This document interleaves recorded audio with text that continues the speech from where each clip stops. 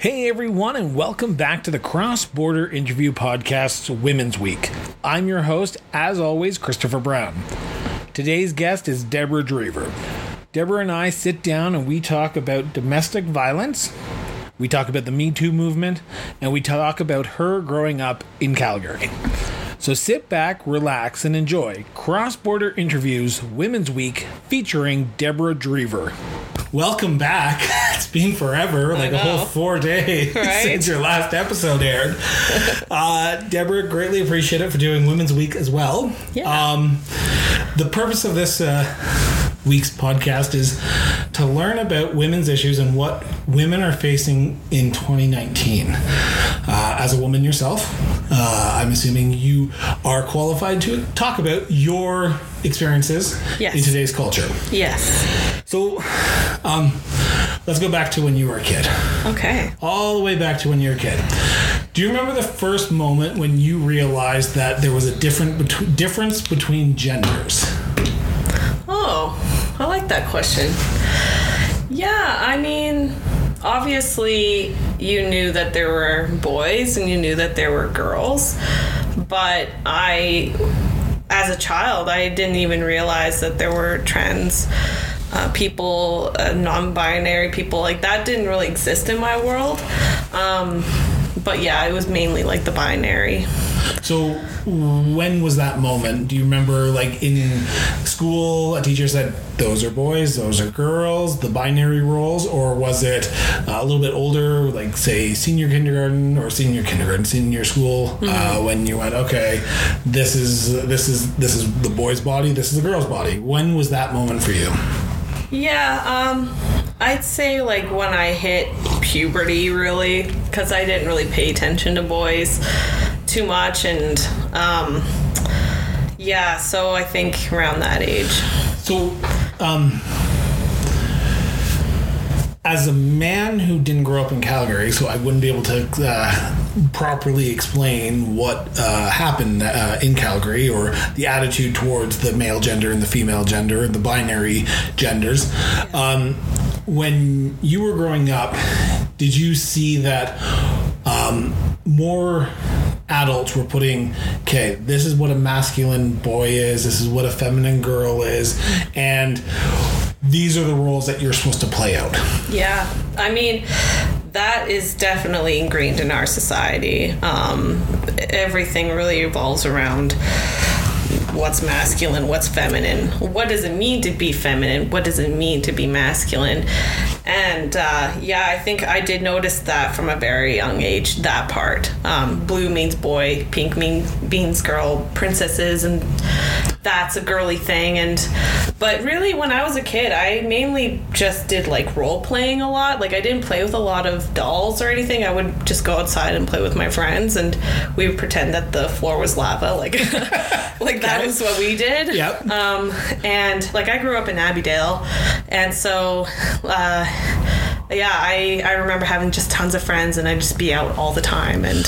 But yes, I do know what you're saying. Like, yeah, that is definitely a thing. Did your family ingrain that into you as well, or are they more let Deborah be Deborah? If she wants to play with Tonka trucks, she can play with Tonka trucks. If she wants to play with the Barbies, she can play with the Barbies. Yeah. Or were they more, okay, we're gonna make sure that you have the dress and all that? Yeah, I think no one really pushed me. I know that my mom really loved me having pigtails or whatever. Whatever they're called. Yeah. I hated them.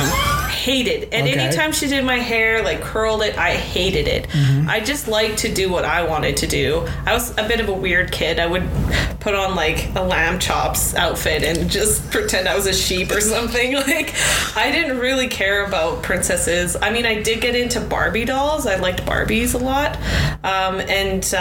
That was really the only thing I played with as a kid. But no, my family didn't really push me into that direction. My high school scenario was the men played sports, the girls were the cheerleaders. Mm-hmm. Was that similar to your experience growing up in high school? We didn't really have cheerleaders. I was a metal kid in my high school. Okay. Oh, yeah. Like, I went to shows and, like, wore dark makeup and Yeah. So I never really was a girly person ever, but I think even just going to shows and like being in the scene in Alberta, it's all guys. So I've experienced sexism, major sexism in the metal scene. Like, oh, she's a poser. She doesn't know this band.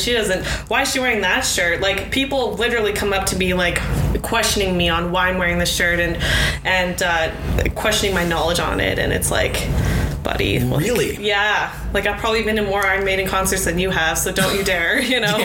Yeah. So you talked about, you broached the subject, and I was going to wait a little bit, but you broached it, so let's talk about sexism in today's culture. Yeah. Is it still prevalent? Of course. Why? Why do you think that our society today looks at the female gender in a complete different way than they look at the male gender? Because I think it's ingrained in our society from a very young age, like you kind of alluded to before, is that pink means girl, blue means boy.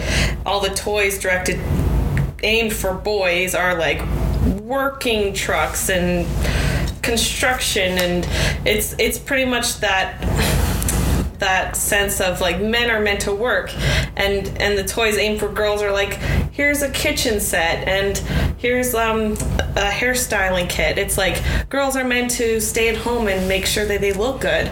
Boys are meant to be out in the workforce.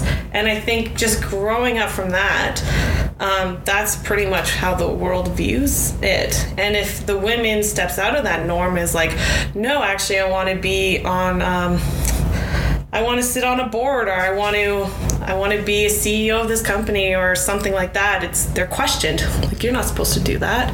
So I think that's where it really comes from, but I'm sure there's way more to it than that. Do you think that will ever change? I'm assuming you hope so. I really hope so, yeah. I think that things are changing. There has been a lot of progress over the years, and that comes from movements. That comes from, if you look at the Women's March and how much it's grown over the past, decade, it's gotten really popular. And I think a lot of girls are starting to see, sexism is out there. We need to rise above it. We need to be, we need to show that, the world that we have rights to, and we deserve to be here as much as you do.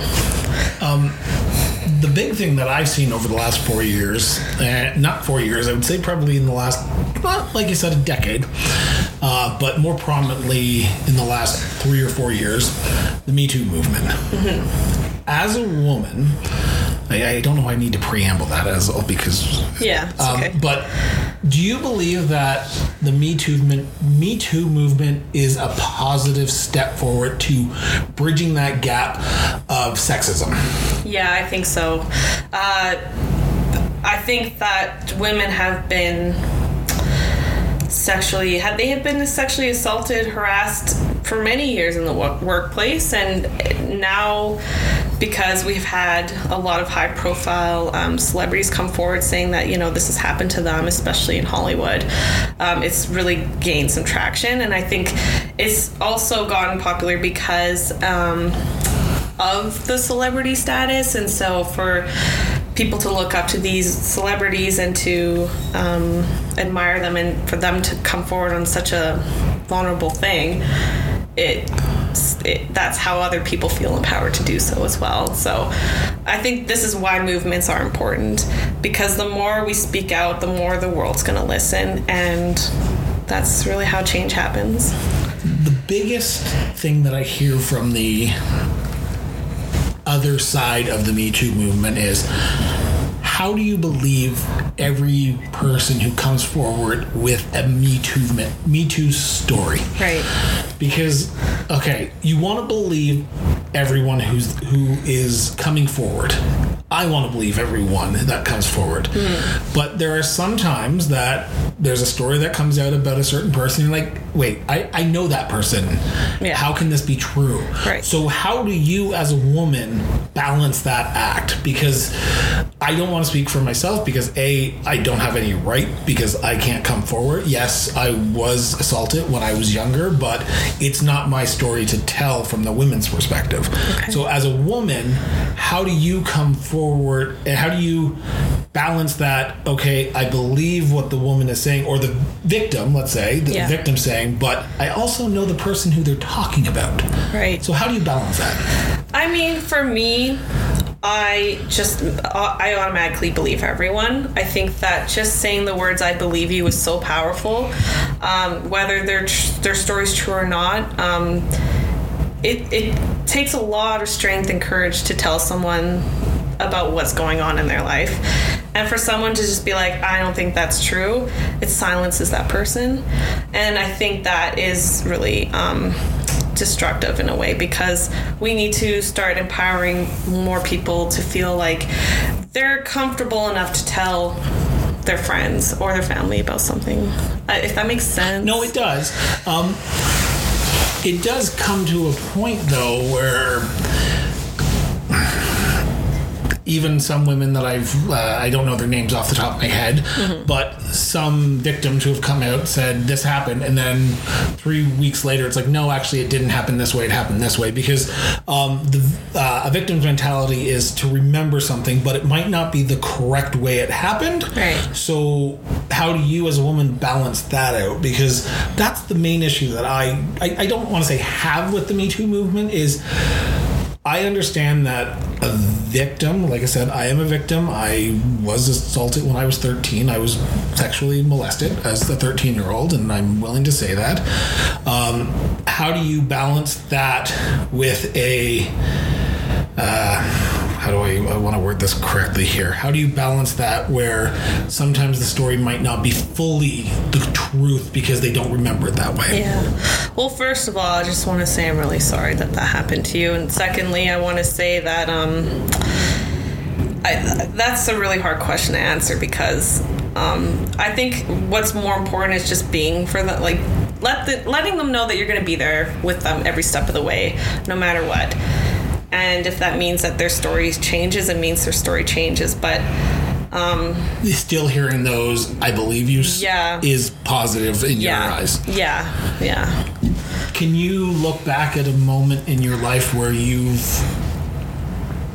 said "I believe you" to someone?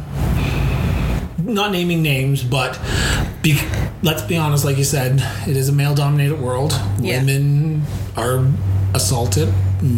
I shouldn't just say women, but women and men are assaulted on a regular basis. Yeah. So has anyone ever opened up to you like that? Honestly, no. Okay. No one has come forward to talk. I mean, other than constituents in the past, but not anyone I know that, like, personally. Yeah. Where do you see the Me Too movement going? Well, I also want to add one thing, that trauma really does affect the way that, cognitively how you think, and even trying to rehash your story to someone when you've gone through something so traumatic probably means that story is going to change down the road. Because, I mean, I'm not an expert here, but I think that they remember what they experienced. What the other person experienced was something completely different. And so that's why it's important to be on the victim's side, to be, listen, I'm here for you no matter what, and I'm really sorry this happened to you, and that also sends a message to society being like, hey, maybe you should do the same.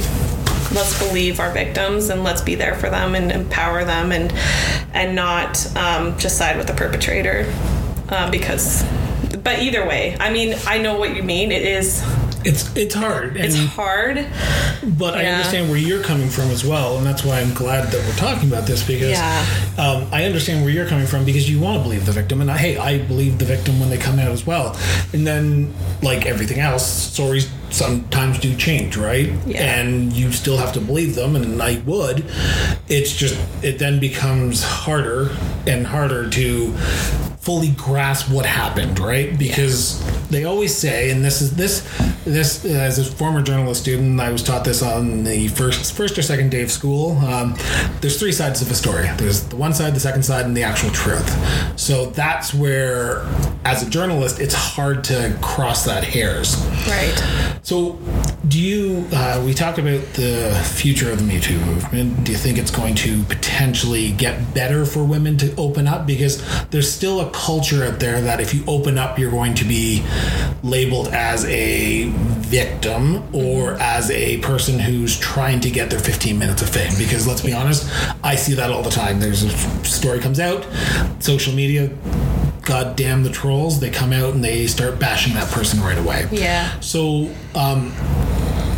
do you think it's going to be easier for people to start coming out? Because you say that the Hollywood stars are coming out, they're talking about it more openly now, but it still hasn't trickled down. Yeah. Do you think that's going to happen? And see, that's the problem. And actually, I just wrote a paper on this, and so this is driving. But that's the problem. That's the critique on the Me Too movement, is that it's not really focused on the average person. It's focused on the elite. And we need to have that trickle-down effect. That's the only time I'll ever agree to the trickle-down effect, by the way. But Me too. so that just the average person can feel like they can be supported as well. Yeah, I mean, I do see the movement keep going forward. I don't know how it's gonna go forward. But you see that it's not going away. It's not going away. No. Okay. Yeah. Well, and that's a good thing in the general sense, right? Because people do need to have that avenue to release those stories, right? Yeah. I spoke to someone recently, and they said that we currently live in a canceled society. So what they meant was, if a person comes out with a life story about what happened to them, about them being assaulted by a man or a woman, the initial thought is to cancel the person that the story's about. So, great example is Bill Cosby. People came out, he was drugging women and raping them. No longer talk about Bill Cosby. No longer show his stuff on air. Right. Same thing about Kevin Spacey. Story came out that he was molesting underage boys. Mm-hmm. We no longer talk about Kevin Spacey. Right. As a woman, do you think that's an appropriate way to handle the Me Too movement in that sense of the Hollywood stardom? Yeah, that's a really good question. I think that is also a problem, that we need to be holding the perpetrators more accountable for their actions. And just because they're a Hollywood star doesn't mean that they should get special treatment in court. And that goes for like Harvey Weinstein as well. And yeah, I think that there does need to be a lot more accountability on that, for sure. I don't know like how we could go about that, but movements happen over time, and I guess we'll see what happens. The biggest perpetrator of this, and I think that I would say that started the whole Me Too movement / the opening of the box of the Me Too movement, is currently the President of the United States. Right. We all saw that infamous that bus ET interview with Billy Bush and him. Mm-hmm. But yet again, he still got elected.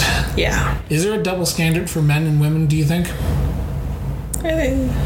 Because we just saw today or yesterday, Congresswoman down in the States in California, she, her ex released some nude photos of her.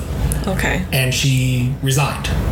Right. Because there was a double standard, and women were more, as a woman, she was more willing, more apprehensive to try to fight it because they wouldn't believe her. Okay. So we have a double standard in this world where a man can get elected to president of the United States for grabbing their pee. Right. And yet a woman who shares a nude photo with her husband has to resign. Yeah, exactly. So as a woman, where do we go and where do we start to try to topple that patriarchy? Yeah. Boy, these are tough questions. Hey. I mean... even just your story about the woman and her photos being released, I've also heard a lot of stories of gay politicians coming forward and their Grindr history getting released and their nude photos. So it's not just women, it's like any minority out there.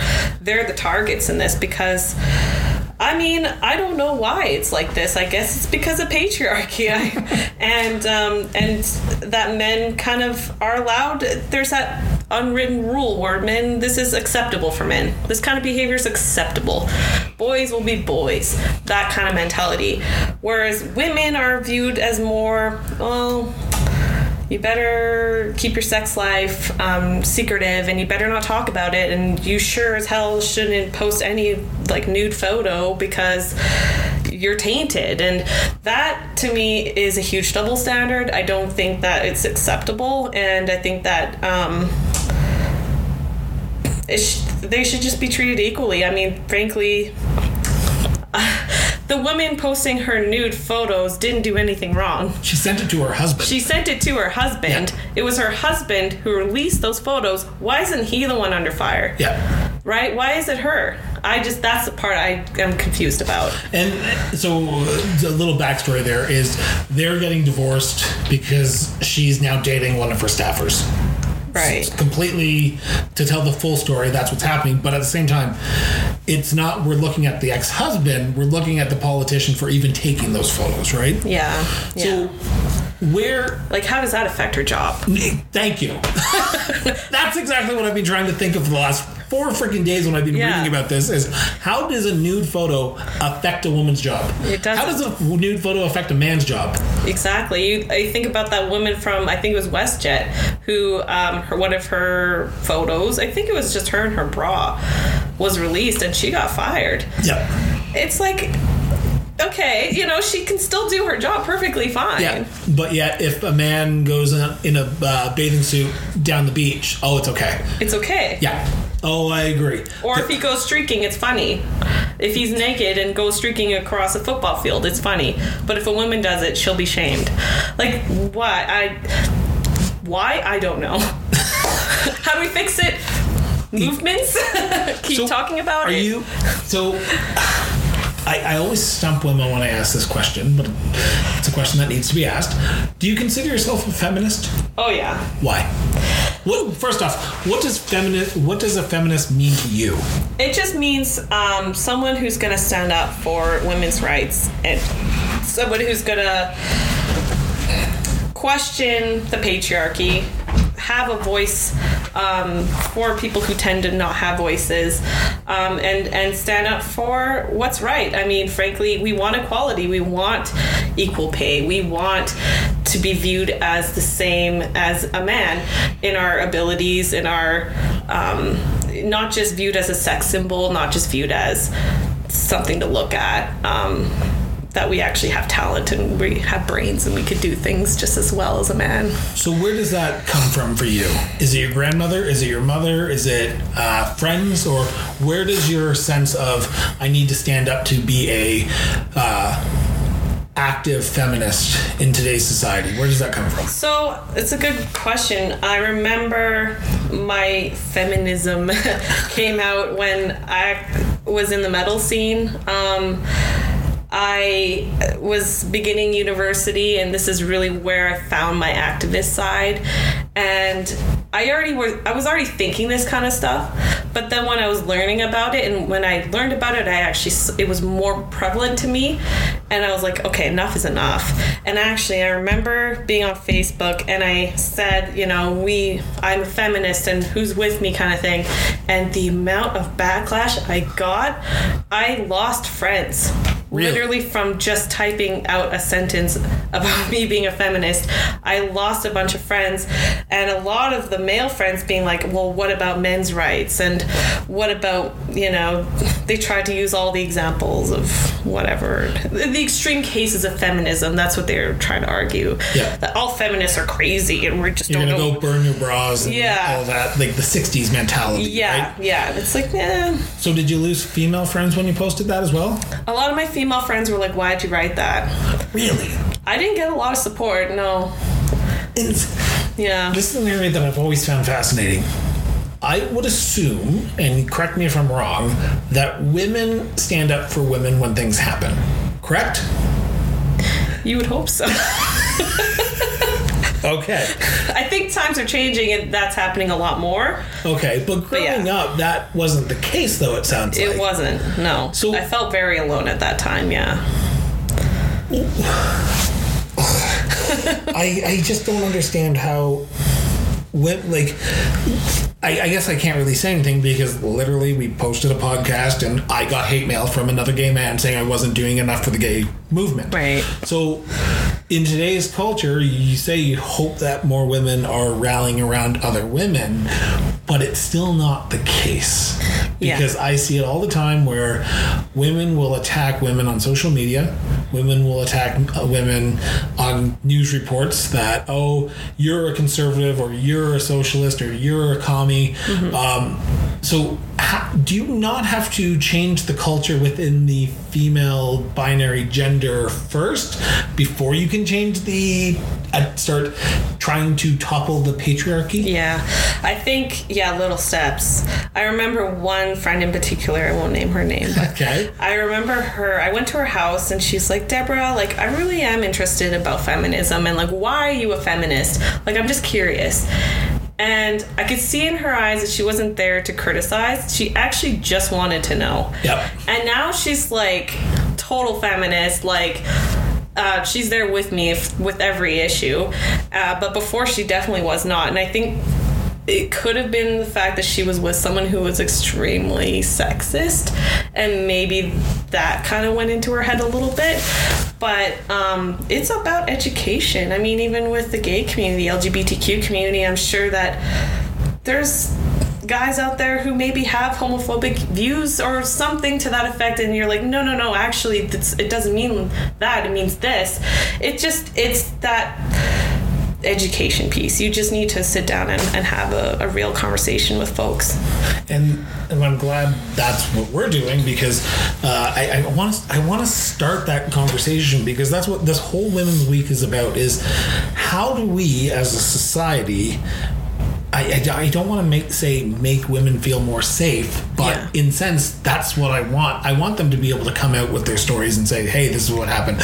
I want them to have equal rights, equal pay for equal work. Right. But we live in a society where, to call this the way it is, some women are okay with staying at home and in the kitchen. And I think, just learning about women's issues in university, that has been brought up. And I think it's important to know that everyone has choices. And if that woman decides that's what she wants to do, then that's her choice. Mm-hmm. And there's nothing wrong with that. But if a woman wants to go out and work full time, and that's also her choice. It's about supporting each other in whatever they do. Do you feel safe as a woman? If you were to walk down Calgary's Main Street or Center Street or whatever street it is after going to a bar potentially, would you feel safe? No. If you were just by yourself? No. Why not? Because it's not safe for women. I've been to Take Back the Night. I don't know if you've ever been to that, where women literally have to put their keys between their fingers when they're walking down the street at night because they're afraid that they're going to be attacked and raped. Like, it does go through every woman's mind, and I can vouch for that. I've talked to many of my friends. There's a lot of women out there who don't feel safe because it happens a lot. Violence against women is a huge problem. And this goes into the conversation we had in our last episode of the podcast that we talked about, but the bill that you brought forward, the Safer Spaces for Victims of Domestic Violence. Yeah. Domestic violence is still prevalent in this community. It's not talked about, it's not discussed, but it's there. Right. Did you, when you were bringing this private member's bill forward, did you talk to victims? Survivors? Yes, survivors. Yeah. Did you talk to survivors of domestic violence? Yes. Yeah, I did. Many of them, yeah. And what was without naming names and going into too much details, that's a lot of weight on someone's shoulders to hear story after story after story from survivors of domestic violence. So when you heard these stories, you were bringing this private member's bill forward. Did you think to yourself, I can't believe that this is still happening? Oh, yeah, of course. But I knew that it was happening. I mean, Alberta has one of the highest rates in the country for domestic violence. Yes. No. Seriously. Really? Yes. And I think a lot of it has to stem from the economy. When the economy goes down, domestic violence rates go up because of pressure, of stress, of things like that. I mean, I'm not justifying it, but that's what the reality is. And yeah.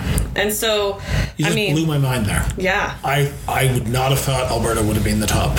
Yeah. It's the prairie provinces that are the main ones. Yeah. That are affected. Okay. So you're hearing these stories, you're bringing this forward. This is one small potential step to help survivors. Yeah. Why not try to tackle it all at once? Well, you just can't. I mean, with my private member's bill, I couldn't have any money allocated towards it, so I had to get creative on how can I protect survivors of domestic violence for free, basically. How do you do that in a way where it doesn't have any money attached to the bill? And so with my bill also came policy that our government, the NDP government, put forward, and investments. Like, we invested $15 million into women's shelters, something the UCP is taking away. Our women's shelters are overcrowded completely. There's wait lists for them, especially like second stage women's shelters. So those are like for women who need a bit more of a permanent, it's not as short term. So if I'm not mistaken, and just clarify me if I'm wrong, step one is they need a place for a few days. Like an emergency. Yes. Yeah. Step two is they have no place to go, their family's not around, their partner is still in the area, but they need a safe space and they need to be off the grid. Yes. Okay. Yeah, so even me going to those second stage women's shelters, if you look it up on Google, you won't find it. Yeah.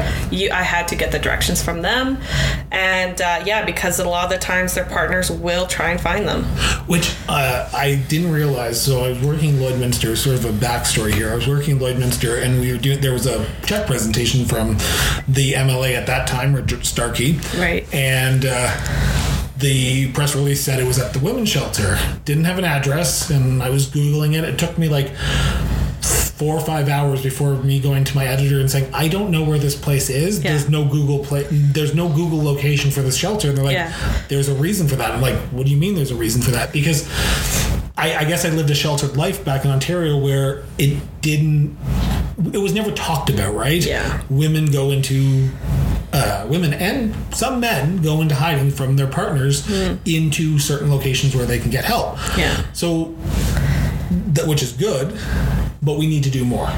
Yes. So, but like you said, the NDP government at the time did give resources and funding to these shelters, but we still have a backlog. How do we fix that backlog?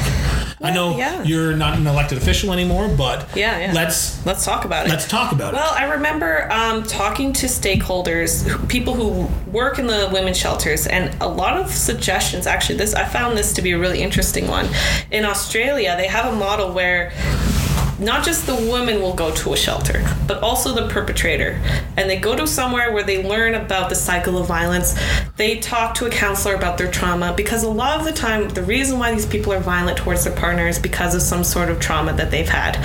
And so, violence does repeat itself. There is a cycle. And if you learn, when you're angry, you get violent, you're going to continue to do that until you have to rewire your brain otherwise, if that makes sense. No, it does. And so I thought that was brilliant, that there should be some sort of a center for the perpetrator as well, so that we can nip it in the bud, so they can maybe help themselves, so they can stop, so they don't do this to another person. Do you think that high school students should be learning about this? Because I remember I shouldn't say like it was yesterday, but I remember, I think we had one class on domestic abuse in my high school. Okay. And I think the only thing that we actually did for that class was watch an old episode of Degrassi, Degrassi Junior High, or whatever it was. Okay. We did not openly talk about it. And if we have a backlog of women who are trying to get into these shelters, we need to start talking about it, not just when it happens, but beforehand at that age. Do you not agree? Oh, absolutely. I think prevention is key. I mean, like you said before, domestic violence is so stigmatized. No one talks about it.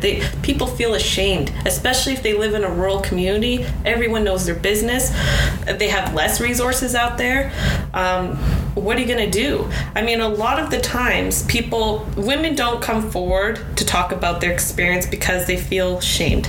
They feel like, why didn't you leave him? That's the first question someone asks. Well, actually, statistically, it takes 7 times for a woman to actually leave their partner. There's many reasons for that. They could be financially dependent on the person. I mean, there's many forms of abuse. It's not just physical. There's emotional, there's spiritual, there's financial, there's stalking. I've heard cases where the guy will literally time their partner on how long they're going to take at the grocery store to come back. If they go over that time, they're going to find them and they're going to hurt them. Like that kind of stuff. Yeah, so it's Wow.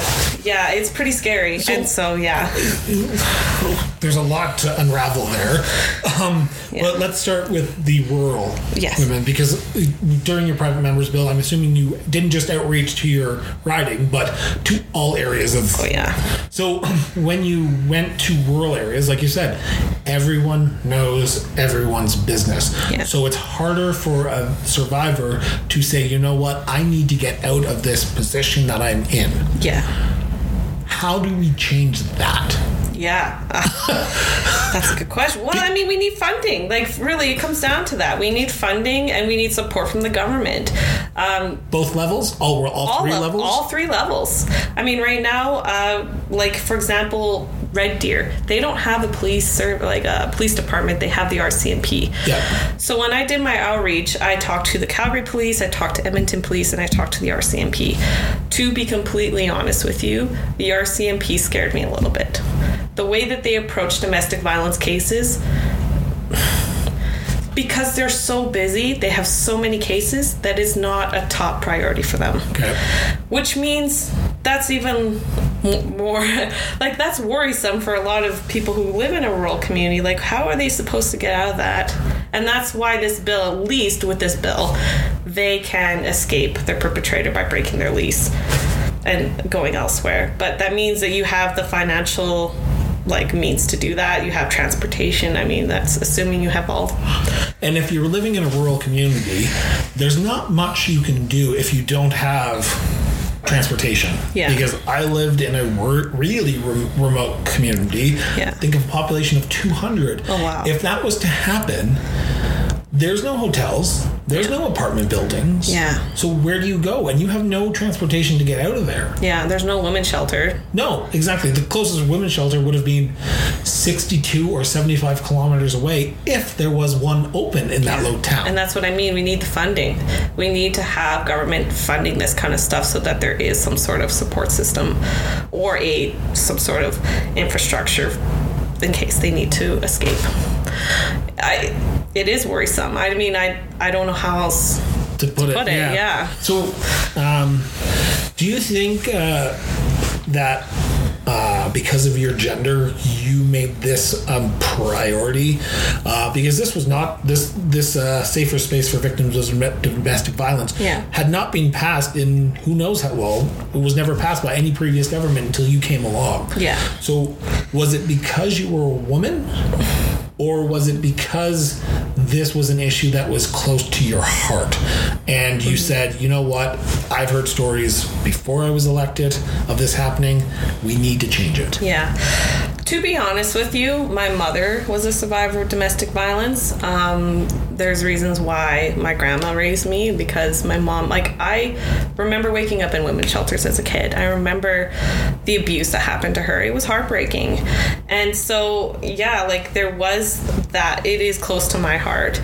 But also because women statistically are affected by this more so than men. And so, and I don't want to exclude trans people or anything like that, but of course they're a target as well, even more so, I would say. But yeah, I think that because of my gender and because of my age, and I just felt like I had a really good platform to go off of. Are you, what's the word I want to use here? Being a woman in Canada is a lot easier. I shouldn't say easier, but it's more status quo to potentially the male. I don't even want to use that word here. Right. Being a woman in Canada is a lot easier than being a woman in other places in this world. Oh, yeah. You look at the treatment of women around the world, and I'm not even just saying like developed countries, but third world countries. Yeah. Are you looking at them and saying, you know what, this, quote unquote, this is first world problems, sexual harassment? And no, I shouldn't have said that, but it came out. I know what you're saying. Because the women are getting stoned. Women, like if they are on their period, they're getting stoned in other countries. Women are getting mutilated because they don't, and some are getting aborted because they don't want women born. They only want male. Yeah, I've heard of that. Yeah. And I hate to say, and I don't want to say it this way, but I'm going to. Is this just being first world problems, or is this a fight that we need to fight? The Me Too movement, the domestic violence movement, because you look at other women around the world and you say, you know what? I don't want to say we're better off, but we have it a little bit better than them. Yeah. No, I definitely know what you're saying. Okay. No, I mean, look at women's issues globally. I mean, I think that it's a different scenario because of politics, because of, I mean, that's kind of how I see it, is it really depends on the politics of the country and how, and the culture, I suppose, and how they view women. And I think, like, for example, the first thing I thought of was India. Yep. I've heard some pretty horrific stories of women being gang raped in India, and them not getting a lot of support from their families because they quote unquote deserved it. Well, it's you dress that way, so and I guess that happens in Canada. Yeah, the slut walk thing. Exactly. You hear even police officers, and some reports have said police officers said, well, if you dressed more conservatively, you wouldn't be a target. Well, and actually, that's how the slut walk even started. There was a police officer in Toronto who made that comment from a woman who was raped. If she dressed a different way, this wouldn't have happened to her. That's when the slut walks happen, and it's like, no, women can dress any way they want. It's your decision on if you're going to rape her or not. It doesn't matter. Like, it doesn't matter what she's wearing. That's irrelevant. We need to be changing the minds of men and boys and how they view women. They're not just sexual objects. And so, I mean, I don't want to speak too much about the global thing because I don't know what the answer is. I think, like, there has been improvements, but I don't think... You do think, and I think it is a fight that needs to be fought as well. Yeah. Do you think the fight here in Canada still needs to be fought every single day? Of course, yeah. I think... maybe looking at this 50 years ago, like, were we even having this conversation? Were people talking about this kind of thing? Yeah. And now... Do you talk to your grandmother about these things? Oh, yeah. Like, what it was like for her to grow up and as a woman in, say, the 60s or the 50s and the 70s, what it was like compared to how we have it today? Yeah. And do you still see an underlying theme of, you know what they were fighting for? We're still technically fighting for today. It's just a little bit more...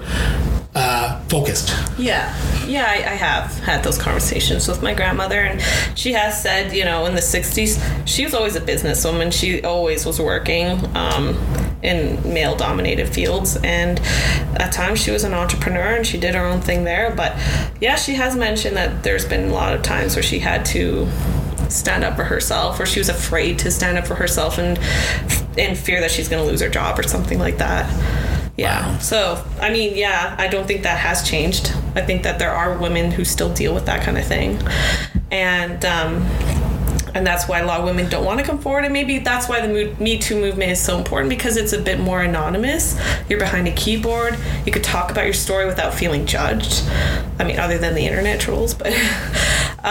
we get that on any issue, though. Yeah. As much as I say, I try not to use social media. Social media is 2019. Let's be honest. Everyone uses it.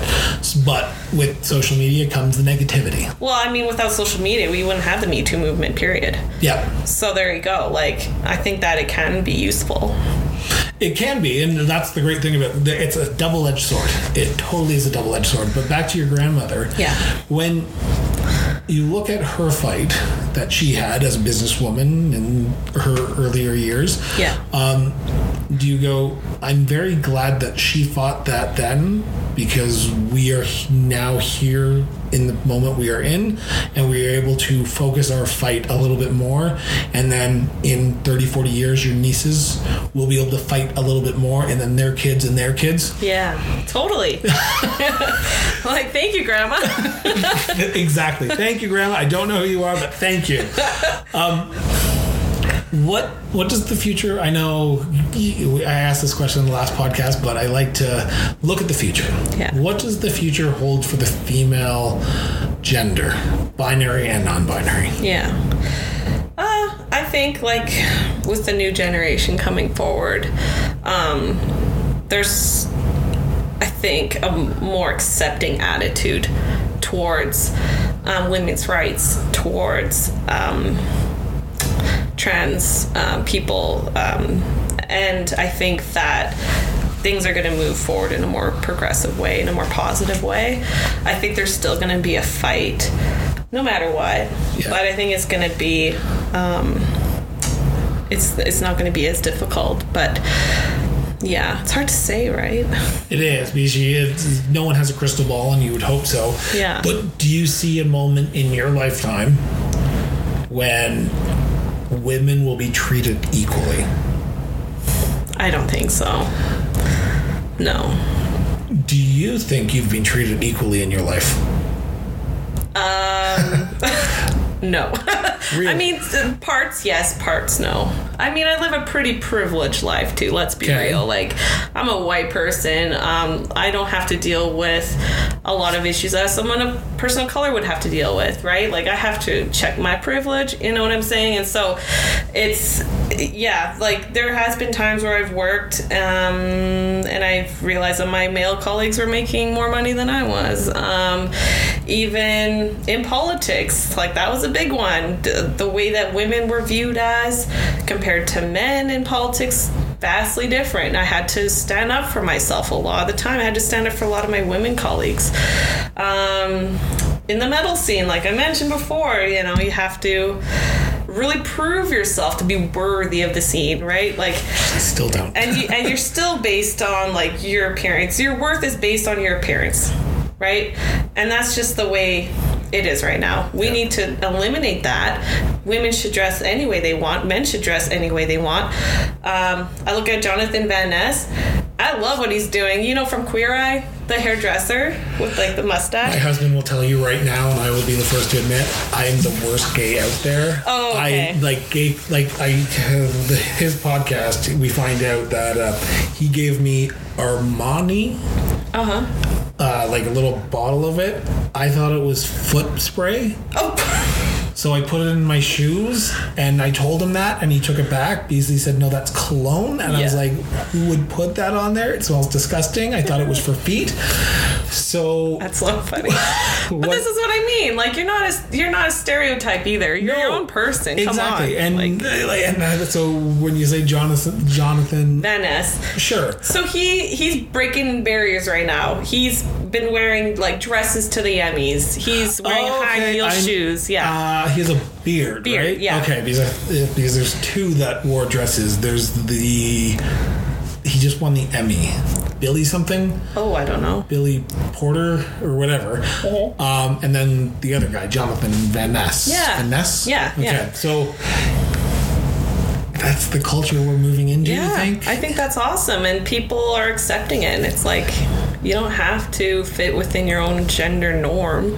You can dress any way you want. Like I said, I've never been super girly. Never. I mean, there's feminine parts of me for sure, but like, but do I feel pressure? Like I need to wear more makeup. I need to dress like more feminine. Yeah. Because society tells me all the time through ads, through the media, through just even going to the mall, and there's a women's side and there's a men's side, and it's like, pick your side, you know? So we now live in a culture that is breaking down those stereotypes of there's a man's side and there's a woman's side. Now it's just quote unquote unisex. We look at that and we see some people very opposed to that, some people very pro that. Yeah. Do you think we are getting to a society where we will no longer have to worry about the gender, the color of your skin, the person you marry, the person the gender you identify with? Do you think we're getting to a culture that is more accepting of those and more we don't care? Because I hear from the right wing of the political spectrum, that we don't care who you marry, we just don't want to see it. Yeah. So do you think that we're getting to that part of culture? Do you think we're getting into a culture where that is more prominent, where we don't care anymore, just be who you are? Or do we still need to fight because there's still people out there? Yeah, I think it's a bit of both, you know, that, yeah, we still need to fight, but I think that we are more moving towards a more accepting generation. Thank God. Can I just say that? Like, it's exhausting, but... Do you, like, when you talk to your niece, do you get a sense that she understands a little bit more than when you were that age? When you look and you go, and she talks about maybe her gay friends, her transgendered friends, and you're like, whoa, how do you know these terms? Because I didn't know them until I was 20. Yeah, she'll look at me sometimes. She's like, Auntie, I have agency, okay? I can do what I need to do, and I don't need your permission. Like, I love that. Like, the fact that you even know what agency means, it's hilarious, but... I'm going to be the old guy in the room right now.